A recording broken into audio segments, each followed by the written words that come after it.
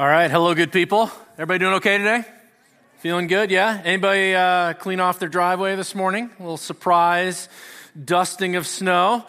Glad you're able to make it out. Caught me off guard a little bit, but I get here early, so I'm in plenty of time. I'm James, one of the pastors here at Riverview. For a long time, when it came to snow removal for my driveway, I was the proud shovel guy. I love to bundle up and grab my shovel and physically dig my family out of danger. And I'd grab one of my boys who all hated snow shoveling, by the way. They were all hiding in the basement when I would go get them. And we'd go conquer this white beast together, right? And we'd come in all sweaty and tired and drink hot cocoa. And just, there's such a feeling of accomplishment when you look out and you've cleared that driveway with your bare hands. I just love that. Now I'm the snowblower guy. Happily, by the way, 53 years old. So it's just so much faster and easier to clear snow with the snowblower. Now, for those of you, did anybody use a snowblower this morning? Anybody? A few people did, yeah? For those of you who have used a snowblower before, what is the key to the successful snowblowing experience? Does anybody know the answer to that question? Getting it started, yes. So the key is it's the wind, right? So you got to understand the wind, assuming that you can start your snowblower. You got to know which way the wind is blowing so you can turn that little crank and blow the snow with the wind, right? And here's what I've learned. There's always some wind, right? You may go outside and look and see, and it feels like this morning the wind was whipping pretty good. But sometimes it's like, I had this a couple weeks ago. I went outside and I just didn't know which way to turn the crank. Should I blow it to the right or to the left? And so what you do is you just start, right? You go down the driveway and then you see what happens. You go, and I had turned the crank to the right on this day. This was a couple weeks ago, we had that snow. And sure enough, the snow went up and then it sort of was curving back to the left. And I was like, no, I want it to go the days when the wind is whipping hard and the snow blows into your neighbor's yard. That's good snowblowing day. It's just all just way away from my stuff, right? But this was subtle and it was just curving. So then I turned the crank the other way and I did the first half of the driveway and everything was going to the left. And I was like, this is great. Back, forth, crank, turn. And then I got to the halfway done and the wind switched, which is the nightmare experience when you're out there snowblowing. Because then it's going up and it's blowing back onto the area I've already cleared, which is so beautiful and looks so nice already. And so what I always do when that happens is I ignore that. And I try to will it to go the other way or hope the wind will swirl back. And eventually I was kind of resisting what was happening in front of me. And this big gust of perfectly came up wind and the snow came out of the snowblower and the snow went up and curved around and went right on top of my head. I had snow in my mouth and my ears and it went down my shirt. I literally had to go inside and clean myself off and press reset and go back out and feel the wind again and try to figure out how to clear off my driveway. And I was reminded of this truth. In order to have a successful snowblowing experience, you must recognize and obey the wind. Now today we're going to talk about the Holy Spirit, the personhood of God who, like the wind, is invisible, often imperceptible, but inescapable, always present and active in the world and in the hearts and lives of every Christian around the world. And our roadmap for this discussion is going to be very simple. We're going to talk about who is the Holy Spirit, then what does the Holy Spirit do? And then thirdly, this is the question that we ask ourselves and each other all the time. How do we recognize the voice of the Holy Spirit so that we can obey and walk by the Spirit as we tackle the snow-covered driveway that is our lives, right? Now, before we jump in, let's stand together as a church family, as we've done throughout this series, and remind ourselves of the truths of the Apostles' Creed. We're just going to say kind of the words of this creed here together like we've been doing throughout this. Everybody ready? Here we go. I believe in God, the Father Almighty, creator of heaven and earth. I believe in Jesus Christ, his only Son, our Lord. He was conceived by the power of the Holy Spirit and born of the Virgin Mary. He suffered under Pontius Pilate, was crucified, died, and was buried. He descended to the dead. On the third day, he rose again. He ascended into heaven and is seated at the right hand of the Father. He will come again to judge the living and the dead. I believe in the Holy Spirit, the Holy Catholic Church, the communion of saints, the forgiveness of sins, the resurrection of the body, and the life everlasting. Amen. Go ahead and have a seat. So our section for today is, I believe in the Holy Spirit. Right? Now, so for a Bible teacher, being asked to talk about the Holy Spirit for just 30-ish minutes is a bit like being a mosquito in a nudist colony. It's like, where do you start, right? There's just so much to do there. But we'll start with, sorry, those of you online with your kids, I apologize. But good luck with that one. We'll first take a look at who is the Holy Spirit. If you have a Bible or a device to access one, you guys are going to have to fight your way past that. Some of you are not. We'll go right into John 14 here. John 14 and 15. The context here is it's the last days of Jesus' life, and he's warning the disciples about what's going to happen, right? Peter is going to deny me. Judas will betray me. I'm going to get arrested and killed, and all of which has to be shocking and horrifying for the disciples to hear. And so at the same time, he's warning them, he's instructing them and providing them comfort. Here's how things are going to go. Here's what you need to do. Here's how you can survive, carry on life after I'm gone. Yes, I'm going to die, but it's not going to last long. It's going to get really difficult, but I will be with you always, right? Make sure you keep my word and tell everyone you can about me. And then here in John 14, verse 16, he says this, I will ask the Father, and he will give you another counselor to be with you forever. He is the Spirit of truth. The world is unable to receive him because it doesn't see him or know him, but you do know him because he remains with you and will be with you. I will not leave you as orphans. I am coming to you. Now, these three verses tell us a great deal about this question of who is the Holy Spirit. First, we see that he is God. This is a truth that is evident throughout the Bible. We don't have time to go through all the passages today. But just here in these few verses in John 14, there's strong evidence. Look at what Jesus says. He says, the counselor will be with you forever, which means the Holy Spirit is eternal. The Holy Spirit always has been, always is, always will be. And we know that only God is eternal. Way back in the second verse of the Bible, Genesis 1:2, it says, the earth was formless and empty. The darkness covered the surface of the watery depths, and the Spirit of God was hovering over the surface of the waters. He was present at creation. The Hebrew word there for spirit is ruach, has a ch on the end, ruach, which can mean spirit or breath or wind. And the Holy Spirit shows up hundreds of times throughout the Old Testament narrative, and it's often accompanied by wind or by God breathing. You remember even maybe in Genesis chapter 2, God breathing life into man. It suggests that that was the Holy Spirit at work.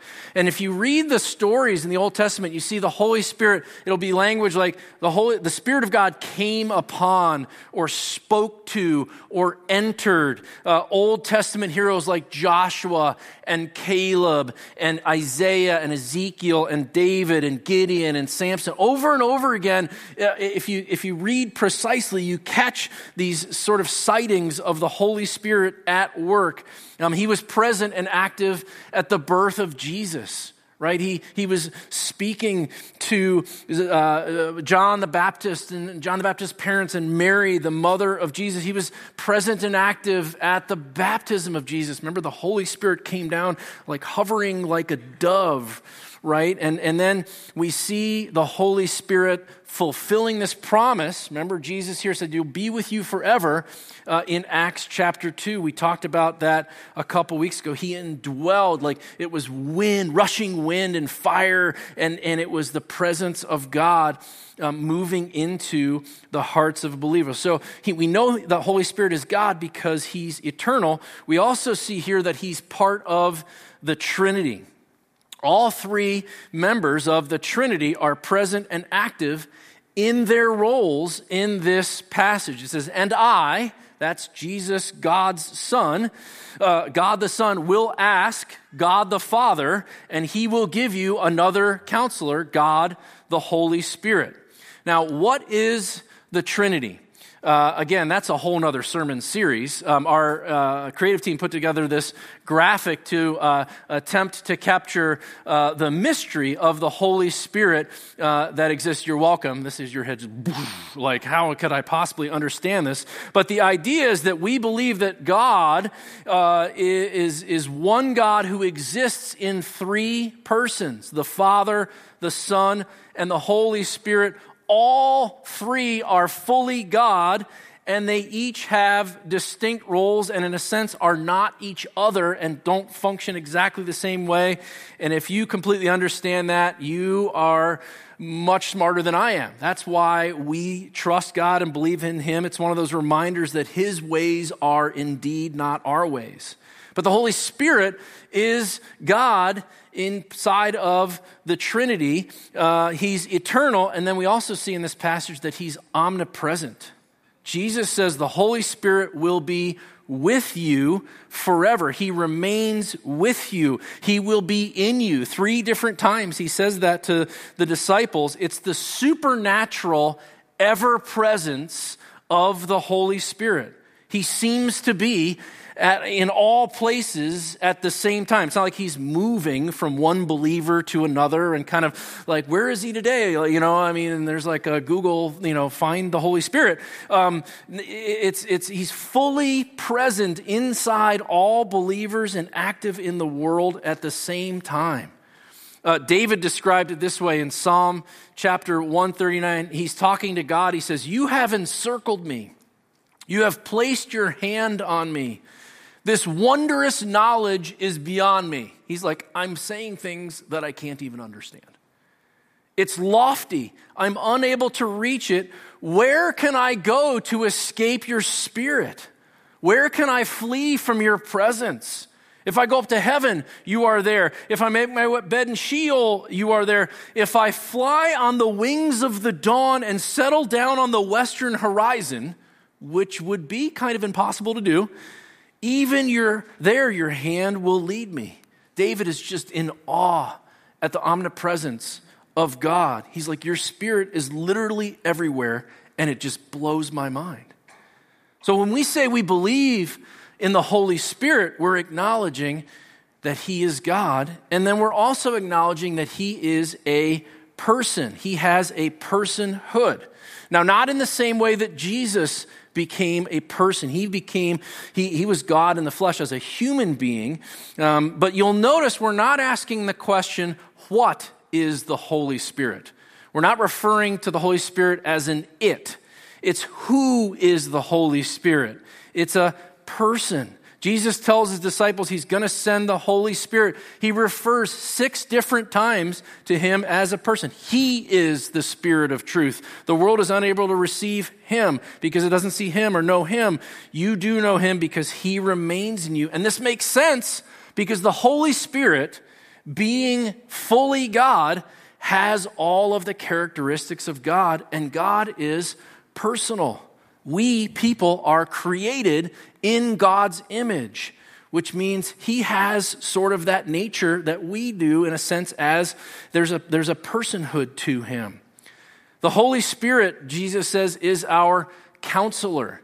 And I was interested in that video there that we were watching about the side-by-side. This idea of a counselor, when you sit down with someone who's your counselor, there's an interaction, right? That person has thoughts and a will and an emotion and direction, right? The Bible says that the Holy Spirit comforts us. In Ephesians, it says the Holy Spirit experiences grief. And in Romans, it says the Holy Spirit intercedes for us, prays for us when we don't have words to pray. There's a sense that there's empathy there. There's a heart, there's a personhood to the Holy Spirit. When we say we believe in the Holy Spirit, we're saying that he is God, a person in the Trinity, ever present, eternal, and active in our world and in our lives. So what does the Holy Spirit do? What does that activity in the world and in our lives look like? Well, let's start with that word, counselor. The Greek word there is parakletos, which almost literally is side by side, which is the name of this ministry that we talk about. It's really, we're emulating the work of the Holy Spirit by humanly sitting with each other. That's what parakletos, it's to call beside or to come alongside someone, right? And counselor is a good translation. Sometimes you'll see comforter or advocate. Parakletos was the term for like a legal defense attorney in the Greek culture. And it's sort of this Holy Spirit coming close, like closer than we can imagine, close as the air we breathe, like intimate with us, inside of us, if we are followers of Jesus. That's what Jesus said earlier. He's going to be in you. He's going to be with you. He's going to remain with you. There's just no, like David said, where can I go from his presence? Nowhere. And that presence brings us comfort and help and counsel, and he advocates on our behalf. He's counselor, comforter, advocate. Jesus also said that he reveals truth there. In the passage, he refers to the Holy Spirit as the Spirit of truth. Later on in John 16:13, he says, the Holy Spirit will guide you into all the truth. Now, this is really important. God is the author of all truth. He is incapable of falsehood or lie. That's Satan's world. Satan is the deceiver. He is the father of lies. In fact, in John 1, it says that Jesus, when he came, when he dwelled in the flesh, he was full of truth. In John 14, Jesus says, I am the truth. And because God is truth, we also know that God's word is truth. In fact, you may not have known this. The Holy Spirit actually facilitated the existence of the scripture. In 1 Peter chapter 1, verse 20, it says, above all, you know this. No prophecy in scripture comes from the prophet's own interpretation. Because no prophecy ever came by the will of man. Instead, men spoke from God as they were carried along by the Holy Spirit. And so the Bible is the only book where the author of the book, God the Father, and the subject of the book, God the Son, Jesus, live inside the readers of the book, God the Holy Spirit, in order to help them understand the truth of the book. That's kind of cool.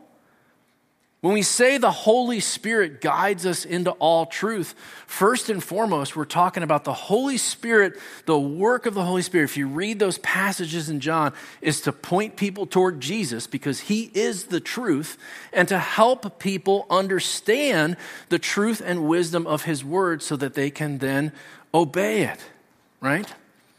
Now, the Holy Spirit has other roles that are mentioned in the Bible beyond this John 14 passage. I mentioned earlier in Romans chapter 8, verses 26 and 27, it says the Holy Spirit prays for us, intercedes in prayer for us when we can't find the words ourselves. In John 15:26, it says the Holy Spirit testifies about Jesus. He is a witness to the world of the good news of Jesus Christ. In John 16:8, it says the Holy Spirit convicts the world about sin, righteousness, and judgment. Maybe you've had that kind of interaction yourself with the Holy Spirit where it's like, man, this conviction was unmistakable. That was the Holy Spirit in your heart. In John 16:14, it says the Holy Spirit will glorify Jesus in everything he does by declaring the truth of who he is. And again, we talked about this earlier, and Pastor Noel shared this a couple weeks ago when he read that passage in Acts chapter 2. The Holy Spirit lives inside, indwells all followers of Jesus. In fact, in Ephesians, it says that he is the seal of promise for those of us who are in Christ, knowing the Holy Spirit's inside of us. That Acts 2 passage is worth reading again. Suddenly, the sound like that of a violent rushing wind, right? It's that ruach, the breath, the spirit, the wind of God came from heaven, and it filled the whole house they were staying, and they saw tongues like flames of fire that separated and rested on each one of them, and they were all filled with the Holy Spirit. Now that is a lot of work things that the Holy Spirit, I think we have that whole list, the slide, maybe there it is. The Holy Spirit is a busy dude. All throughout the world at all times, actively an agent in the world at large and then living uniquely inside of every single Christian person all at the same thing. The impact of the Holy Spirit is honestly beyond our comprehension. It's just incomprehensibly massive. So why does this matter to us today? Well, imagine for a moment your life is a driveway enduring a Michigan, snowy Michigan winter, and the snow represents all the weight that we face in life, right? The weight of responsibility, or the weight of tricky relationships, or the weight of sickness, or the weight of sin and temptation, right? We have all this different sort of stuff, and sometimes there's just like a light dusting, right? And sometimes it just keeps coming to the point where you're buried. Sometimes you got a good fork, you can see the weight coming. Sometimes, like this morning, everybody came in and said, I was kind of surprised by that. It was snow. I didn't know it was. I didn't know that it's snow on the ground until I opened my garage this morning, right? But there's always digging to be done, right? Now, if you're not yet a follower of Jesus Christ, at Riv, honestly, our heart breaks for you. Because while the Holy Spirit is always present and active in our world, apart from Christ, you do not have the wind of the Holy Spirit living inside of you to comfort and counsel and guide you as you face the weight of the world, right? That's why here at Riv, we invite you to know and enjoy Jesus as we stumble together in our pursuit to love like him. And if you're interested in hearing more about Jesus, we'd love to talk with you. Come to the info center. Come find me after the service. I'd love to share more with you, anybody on our team, about the hope we have in Jesus. If you are already a follower of Jesus Christ, as you stand at the end of your snow-covered driveway, know this: you are not alone. You're never alone. The Spirit of God is always present and active in your life. The eternal, omnipresent Holy Spirit, God himself, lives inside of you to counsel and comfort and guide you into all truth. And the question I hear a lot is, how do we know the difference between when God is speaking to us, the Holy Spirit inside of us? How do I distinguish between that voice? Sometimes people will say they feel God prompting them or nudging them, or just had this sense that God wanted me to do something or say something. How do I distinguish between that voice and my own voice, right? My own wants and desires. It's like, is it like a sensation, right? Like, God, is that you, or is that just the Indian food I had for lunch? You know what I mean? Kind of like, how does the Holy Spirit speak to us really?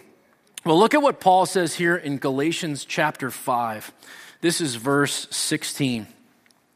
He says, I say then, walk by the Spirit, and you will certainly not carry out the desire of the flesh. For the flesh desires what is against the Spirit, and the Spirit desires what is against the flesh. These are opposed to each other so that you don't do what you want. And so if you're conflicted in this way between wanting to do or think or say what God wants you to do or think or say versus wanting to do or think or say what you would like to do or think or say, then you're normal, right? That tension exists inside of every believer. The Holy Spirit sometimes wants the opposite of what you want. When you're not keeping in step with the Holy Spirit, there's a tension that arises there. So how do we know the difference? What do we do? I love how Paul makes it sound so easy. He's like, just walk by the Spirit. All right, check that box. Now let's just move on, right? Like, you won't, then it's easy. But how do we know? Now, sometimes it's really obvious. We just know, because that's what Paul says. This is in verse 19. He says, now the works of the flesh are obvious. Sexual immorality, moral impurity, promiscuity, idolatry, sorcery, hatreds, strife, jealousy, outbursts of anger, selfish ambitions, dissensions, factions, envy, drunkenness, carousing, and anything similar. I am warning you about these things, as I warned you before, that those who practice such things will not inherit the kingdom of God. And so sometimes you step out into the driveway of life and you know which way to turn that crank. Like, the wind is just whipping, right? And it's so clear in God's word. The works or deeds of the flesh are obvious, right? Should we participate in sexual immorality or idolatry or hatred or selfish ambitions? Of course not. You can see it. Sometimes we do deliberately go against, right, the obvious direction of God's Spirit, and usually we feel it pretty quickly. It blows back into our faces, kind of like obviously in a way. Sometimes it takes a little time, but that's chaos. When we know and we can see it and we're like, I'm going into the wind anyway, and God's blowing this way and I'm resisting, we end up creating chaos. A little while ago, I had a person that came in, and generally when people ask me for input into their lives, they already have like 95% of their direction determined, okay? And so I always ask them, does it matter what I say to you? Am I here to really help you? And this person came in and they were like, I've met this gal and she's, interested. I'm interested in pursuing a relationship with her. And I'm like, oh yeah, how can I help? Thing like that. And then it was, it turns out she's already married to another person. And I'm like, well, the sense that you have inside of you that you should do this is not from God. This is clearly obvious, right? And they were talking themselves into it. Maybe I just feel this, and I'm like, that's fine. I think that's just what you want, right? And this is clearly, you see how sometimes it's just pretty clear. But then we have decisions and situations and people that we encounter on a day-to-day basis where it isn't so obvious, right? Most, maybe even moments in our lives, we don't have necessarily an objective biblical truth or command or promise for the Holy Spirit to guide us into, right? Should I take this job or that one? Or I see a conflict emerging, should I step in or should I step back? Or my mother is driving me crazy And whatever, these aren't necessarily deeds of the flesh. They're like more nuanced. Some of your mothers are driving you crazy, apparently. I saw those looks. They're more nuanced, kind of walk in wisdom type moments, right? Where you could be doing a number of different things and none of them would be sinful. There's multiple potential right pathways.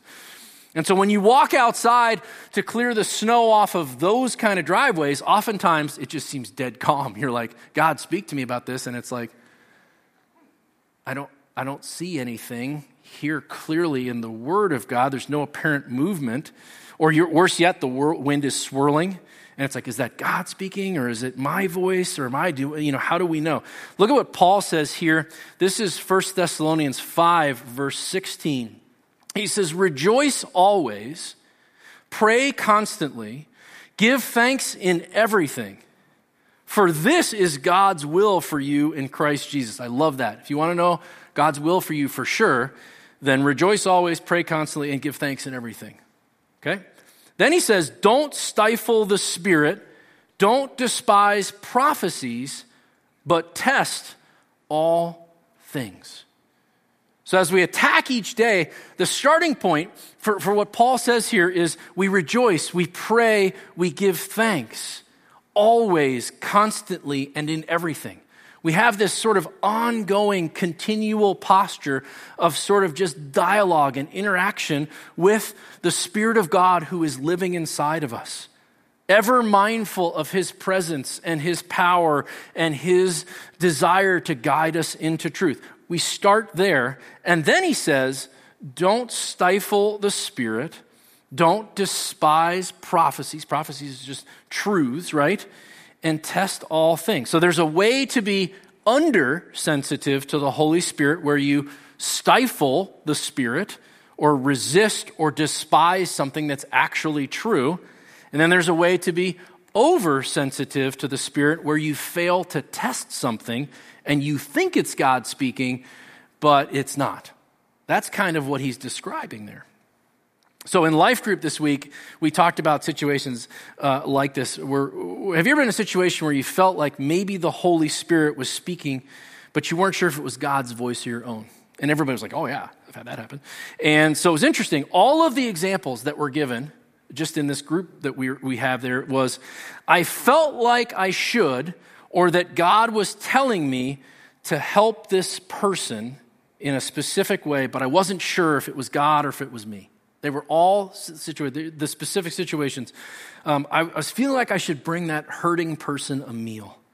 I was feeling like I should give this stranger in distress a ride. I was feeling like I should put my arm around this young man who has obvious cognitive deficits. See, it was these real life situations. And so if those moments are God nudging us, well, we don't want to stifle the Spirit, right? So we need to test it. We test all things. That's what Paul says. So how do we test something? We test it first against the truth and wisdom of God's word. The gal is married to someone else. Doesn't pass the test. Go the other way, right? This situation, the examples people gave, there's really no problem there. I mean, they're all about loving your neighbor, serving other people, caring for people on the margins. That's everywhere in the Bible. That fits with God's heart, right? Okay. Then we test by using the wisdom of the saints, right? So I don't know if you ever had this happen, but it's a good feeling when you're like halfway, like shoveling your driveway, and then like two of your neighbors come over and they help you finish, right? Or when you go do that, I like to do that. I like to just take my snowblower just down the sidewalk and then just do the guy's driveway next to me too, you know what I mean? And just there's this sort of like easy thing where we're trying to process all this stuff on our own. We are around other people who are filled with the Holy Spirit as well all the time. And I have this happen to me a lot. People say, well, here's my situation. And in my head, I'm thinking, well, that doesn't seem wise. But there's no Bible verse about that. And so then I always ask, well, what are the wise people in your life saying to you about this? And they're like, oh, they all think I'm crazy. And I'm like, well, that's something, and so it's like that side by side, just a second person just brings so much wisdom and perspective, and especially when they're not in the middle of the situation that we're trying to figure out, right? So what do other men and women of faith who are also filled with God's Spirit, what do they think? And then we test by going. We test with God's word, we test using the wisdom of the saints, and we test by going. It says, walk by the Spirit. Live by the Spirit. We can be so caught up in our own thoughts, just go. Once you've passed through these kind of first two filters, sometimes we can't see the way the Spirit of God is moving until we push the snowblower out into the driveway, right? You might take action and then you realize every step I take, I thought it was blowing this way, but look at that. It's going over here, right? I'm just covering the part that I've already cleaned. Or it's up in my face, whatever it might be. You may need to pivot. And from my view, this is just James talking, it's way better to make every effort to walk by the Spirit and then pivot as needed as you go than to be paralyzed by indecision. And then the person who needed the ride or the opportunity to do the meal or the person that you could have put, those moments, they go by, right? I have that happen all the time. It's like, oh, we should give to that. And if I don't write it down and then run to my phone and call Laura and say, I want to do this, and then we just execute, then it's gone. And I think we miss sometimes those little moments where there's opportunities to just love like Jesus. When we say we believe in the Holy Spirit, we are saying we believe in God himself, one of three persons in the Trinity, omnipresent and actively at work in our world and indwelling in the hearts of all who trust Jesus in order to guide us into all truth. And if we believe in the Holy Spirit, if we really believe that, let's walk by the Spirit. Let's walk by the Spirit so we can guide others into truth, provide comfort for those in distress, intercede for others who are in prayer, and glorify Jesus in everything we do. Let's stand. I'm going to have the band come back up on the stage. We are going to sing some more truth together and point ourselves as a church family towards Jesus. I'm going to close our time by reading Paul's conclusion statement here in Galatians 5, and then we will sing some more together. He says, now the works or deeds of the flesh are obvious, and those who practice such things will not inherit the kingdom of God. But the fruit of the Spirit is love, joy, peace, patience, kindness, goodness, faithfulness, gentleness, and self-control.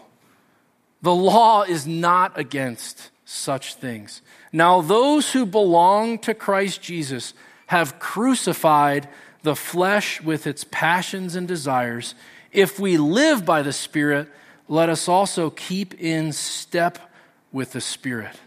Let us not become conceited, provoking one another, envying one another. Amen.